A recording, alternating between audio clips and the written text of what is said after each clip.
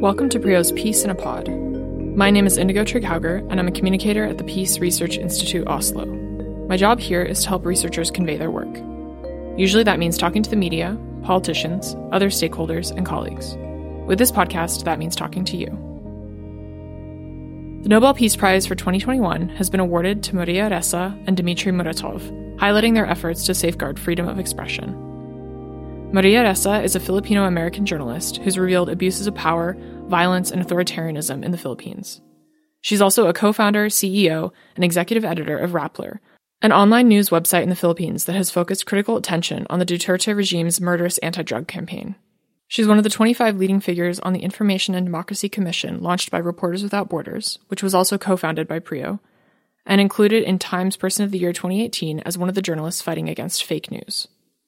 Dmitry Muratov is editor-in-chief of Novaya Gazeta, the most independent Russian newspaper. Novaya Gazeta has published critical articles on Russia's domestic issues under challenging conditions.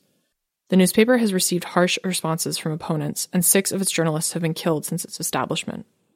Dmitry Muratov and Novaya Gazeta were on PRIO director Christian Berg-Harpviken's 2015 Nobel Peace Prize shortlist. In the announcement, these individuals' contribution to defending and exercising free, independent, and fact-based journalism, as well as the freedoms of expression and information, was highlighted, as these are critical for democracy and peace. PRIO director Henrik Erdahl has listed media organizations or journalists on each of his Nobel Peace Prize shortlists over the last 5 years. He says, quote, "This is a prize for journalists that have been extremely critical of their governments, and the prize recognizes the enormous personal costs that these journalists have endured as a result of their profession." To comment on the prize today, we're hearing from 2 PRIO researchers.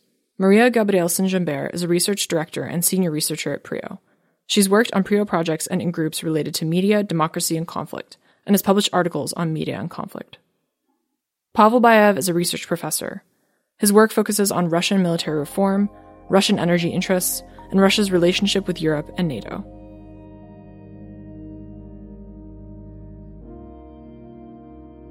Welcome back to the podcast, Maria. You were on last week talking about Henrik's shortlist, and he had highlighted Reporters Without Borders. He's highlighted media and journalism on all of his shortlists over the last 5 years, and the winners today were indeed in that category. It was not specifically Reporters Without Borders. It was Maria Ressa and Dmitry Muratov, but very much still on topic, and so we wanted to have you back to discuss your reaction and your thoughts. So I guess I'll just start with, what were you feeling when you first heard the news today? Well, thanks, Indigo. It was quite exciting to see this prize given to these 2 very brave journalists. Also because I think the prize is both very symbolic and it also honors the work of these individuals and the organizations they have been working with. So I think it's a prize that will really put forward their important work. Muratov for his work with Novaya Gazeta in Russia, which we know quite well, I think, and they have already stated that this prize will be in honor of their colleagues who have been killed during their work. And Maria Ressa is a Filipino journalist who has been standing out for her braveness and creating her own, the first Filipino investigative journalism news agency. And I think that this prize will really honor their work, shed light on the difficult conditions under which they work. But I think it's also a prize that journalists across the world will feel moved by and encouraged by, and especially journalists working under difficult conditions in either conflicts or in authoritarian regimes. And is it correct that you actually also have worked as a journalist in your career? I worked very briefly I was writing for a Norwegian weekly Morgenbladet when I was studying in Paris. Wow. So I was out trying to cover some of the youth unrest in the French suburbs and interviewing people in that context, for instance. So this is also a special prize, perhaps, for you based on your experience, and also, of course, your academic work on media. Yes, extrapolating, if I can say from that, I think it's a prize that we as peace researchers also feel sort of close to home, that the importance of truthful, fact-based reporting and also the possibility to do this without fearing for your own life. That is something that I think we as, even if we're not necessarily working or putting ourselves at risk in the same way as many journalists do, I think it's something that we feel is both crucial and important, and is also close to the work that we do. So it's interesting that the two countries that these specific individuals come from are not, although they are known for having authoritarian leaders, they're not erupting in violent conflict the way that other countries currently are, which also could have perhaps been highlighted. For example, Afghanistan. And so I'm wondering if you have any thoughts on that specific choice as well of the nationality and kind of the nation perspective, and what the effect could be in terms of ripple effects on other countries.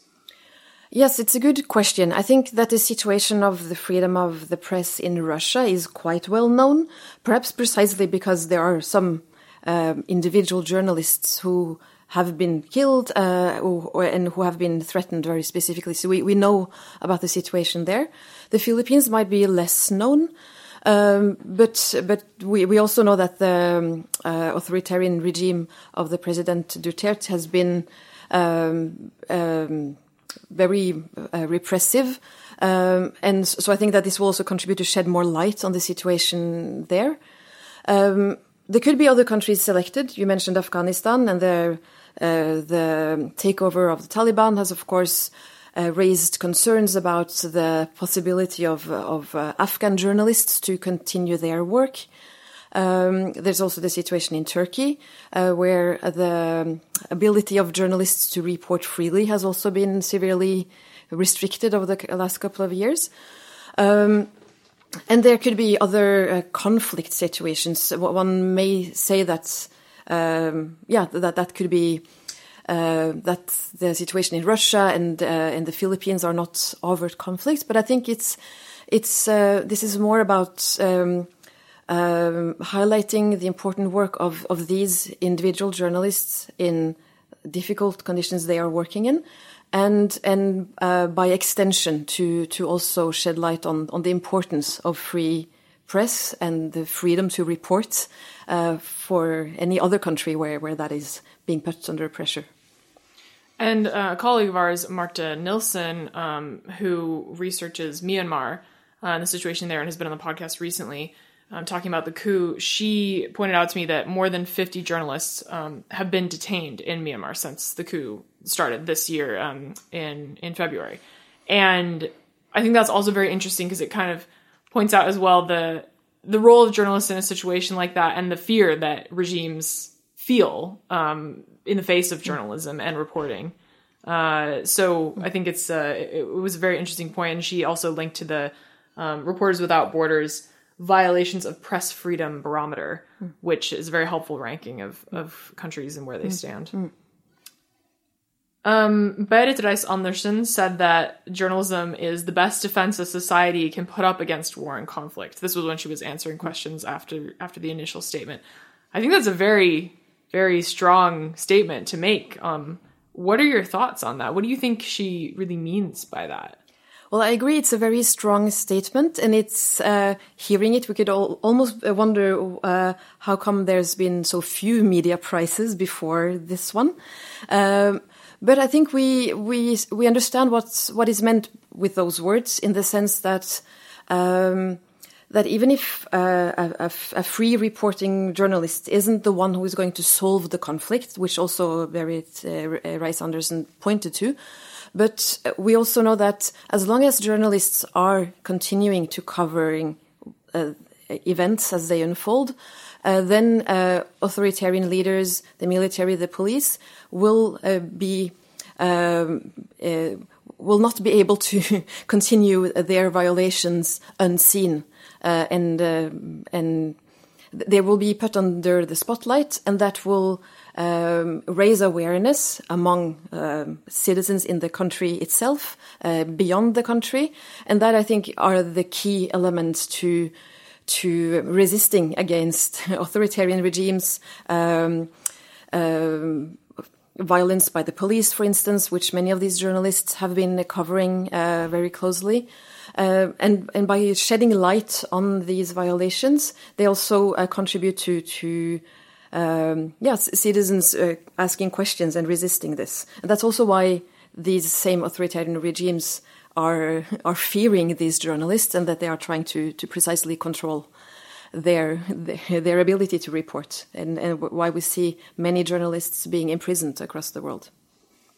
So, in closing, and I kind of asked you this last week as well, but now, of course, it's become much more immediate. What kind of effect do you think this prize will have around the world, really? Not only in Russia and the Philippines, although that's very important as well, but around the world, what will this mean for journalists?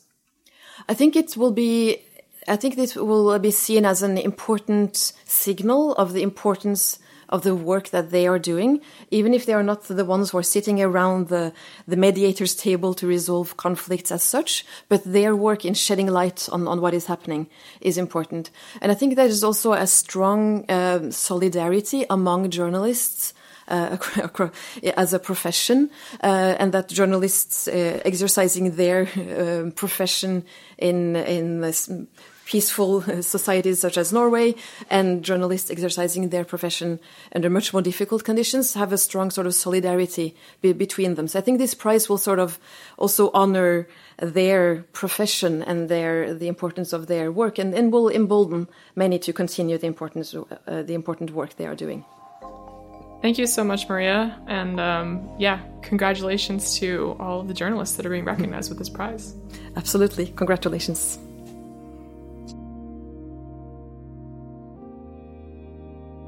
Welcome to the podcast, Pavel. It's been a while since we last spoke about your areas of expertise and Russia and the media and freedom of press there. These are all very exciting topics today on the day of the Nobel Peace Prize being awarded to Maria Ressa and Dmitry Muratov. And I think for you, this is a special prize because you wrote a blog post all the way back in 2014 when you said that you thought Novaya Gazeta deserved the Nobel Peace Prize. So it was very prescient of you. What was it like hearing the news today? What was your reaction? I was elated. I honestly never expected that. I thought that Nobel Committee would find a more neutral ground for prize this year, and there are indeed a lot of deserving candidates in the struggle against pandemic, Black Lives Matter, climate. You know, there are so many teams where the prize would be uncontroversial, and this one is a very brave move, comparable to the 75 when Alexander Solzhenitsyn received the Peace Prize. So I think Nobel Committee decided really to take a stance for free media, which is under attack in so many countries, which is such an important institution for upholding democratic values, not only in Russia and not only in the Philippines, in the United States, in so many places in Europe, all around the world. And I think Novaya Gazeta in particular is a flagship of Russian free media. It was established back in mid-90s by Dmitry Muratov, and since then it really keeps struggling for the same principles, keeps standing on the ground, which is increasingly more difficult. It is not labeled, fortunately, as a foreign agent, but so many free media outlets are, and Novaya Gazeta stands for all of them. What is the situation like in Russia for the media in general? It is a very increasingly difficult situation. And what was kind of difficult a year ago is becoming dangerous now. Because now being labeled as a foreign agent is not just, a stamp. It's not just a mark on your head. It really invites a lot of personal trouble. And so many media outlets that I was working with, that I was relying upon as my reference sources, have been shut down, have had to close for various reasons. The media landscape is becoming really very poor, despite the flourishing of many internet-based outlets. despite the kind of courageous effort of investigative journalists who are able to find new ways to publish their results. Nevertheless, the kind of media as such, and Novaya Gazeta, I think, is interesting that it started as a very traditional newspaper. And Dmitry Muratov was there at the very beginning. But they are very good at opening new channels, at reinventing themselves again and again, at doing podcasts as we do. What kind of people read or listen to Novaya Gazeta in Russia? Is it considered something that's very radical, or is it something that ordinary kind of middle of the road politically people would also interact with? No, it's not radical at all. In many ways, it really stands for matters which are close to many different hearts, so to say. They investigate torture in prisons, and they investigate the appalling situation with stray dogs and dog shelters.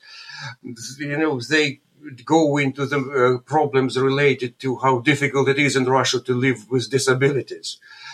They go into violations of human rights in Chechnya. They go into many international matters as well. They have pretty decent international coverage.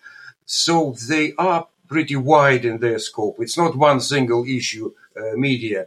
And whatever they touch, they really try to avoid radicalism. They really try to avoid kind of actionism, so to say. It's much more about providing real news, of showing real picture, of struggling against all falsity and falsifications, than it is about, so to say, appeal to action. That's really interesting, and that kind of brings me to my next question, which is, what effect could this prize have on Novaya Gazeta's activities and Dmitry Muratov's life, but also on press freedom in Russia? For Novaya Gazeta, I think it is very important because it gives them a new sort of boost of energy. It also helps them to shelter against very, very probable labeling as foreign agent. That is a bit of a extra protection, and also encouragement of doing your work even better. So I think. And Muratov personally immediately says that he will give a part of his prize to that cause or to this cause. I think what he immediately mentioned was the charity which helps children with disabilities, one of the causes Novaya Gazeta supports. And again, quite uncontroversial, but an area where everybody expects the state to be the main party, to be much more active in doing all this work. It's in many ways it's very traditional psychology that the state should take care of the people, but it doesn't. And so it really falls to individuals, to campaigning in the media for supporting all these courses. And I think Novaya Gazeta will gain extra ground here and will try to demonstrate that situation in many areas where people need support and help is not as good as it needs to be. But as for free media, that is a more difficult question, because typically you expect the Russian regime, Putin's regime, to go into, it's very revengeful, to go into offensive. Maybe not targeting Novaya Gazeta specifically now that it is so-called protected. But again, they are tightening their control over the internet. Not 100%. It's not Chinese internet in Russia. But they are very targeting a lot of outlets, a lot of people, and I think that might intensify. It has increased already this year as the parliamentary campaign was unfolding and every critical voice was pressed down. But I think we might expect that the Kremlin will take that very sour. That the authorities will try to say, all right, Novaya Gazeta and maybe Echo Moskvy may remain as they are, but everybody else should take care. Because 6 journalists from Novaya Gazeta have been killed. I immediately wondered, is Dmitry Muratov now in more danger or less danger as a result of this prize? Because clearly being a journalist in Russia in this kind of context is life-threatening. It is. And the first murder happened back in the year 1990, for that matter. So it has been dangerous for quite a long time.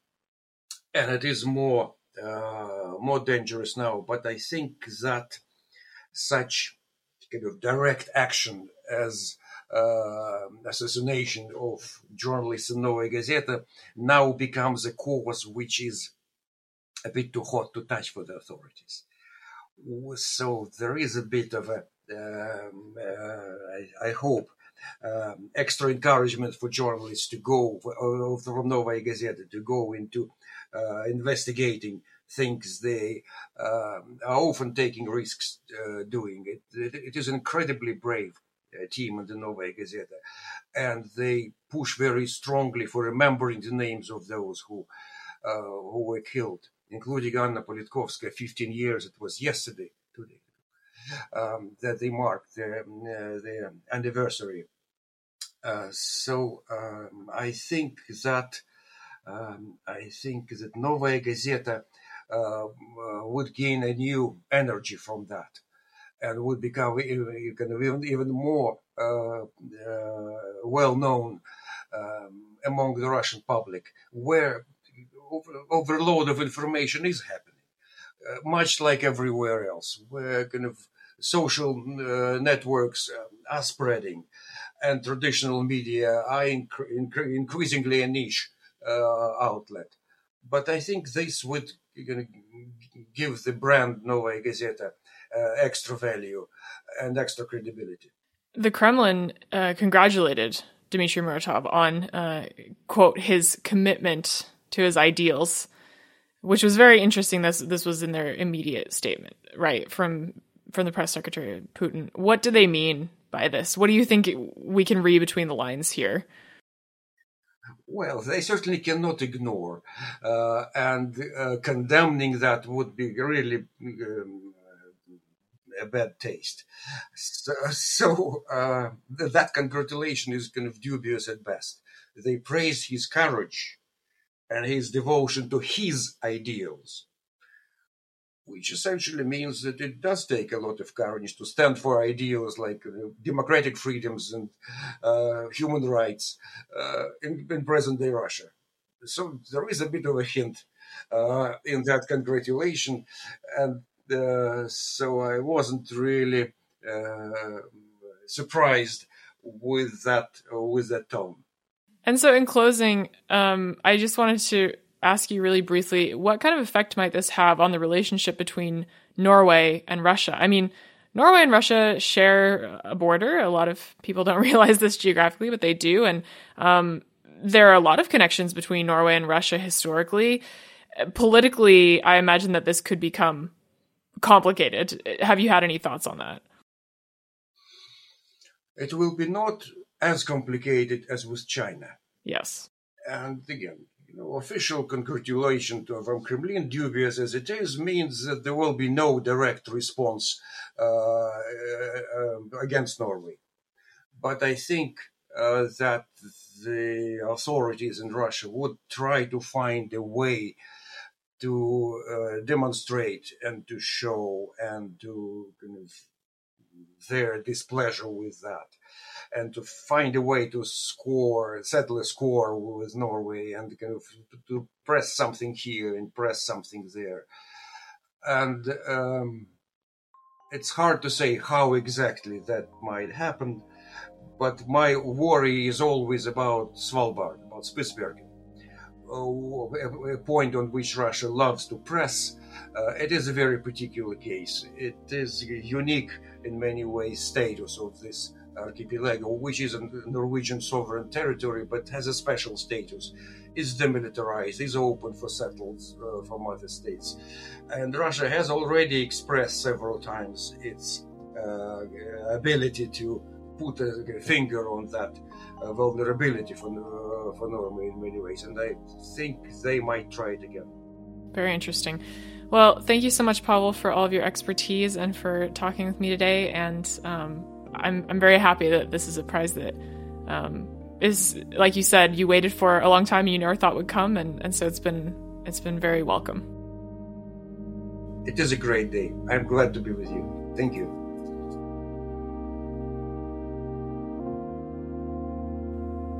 Thanks for picking PRIO's Peace in a Pod. This podcast is a production of the Peace Research Institute Oslo, PRIO, located in Norway. For more information, visit prio.org. Editing, recording, and hosting by me, Indigo Trickhauger. Special help this week on research, writing, and editing by Fuka Iwase. Music by Martin Rethemel.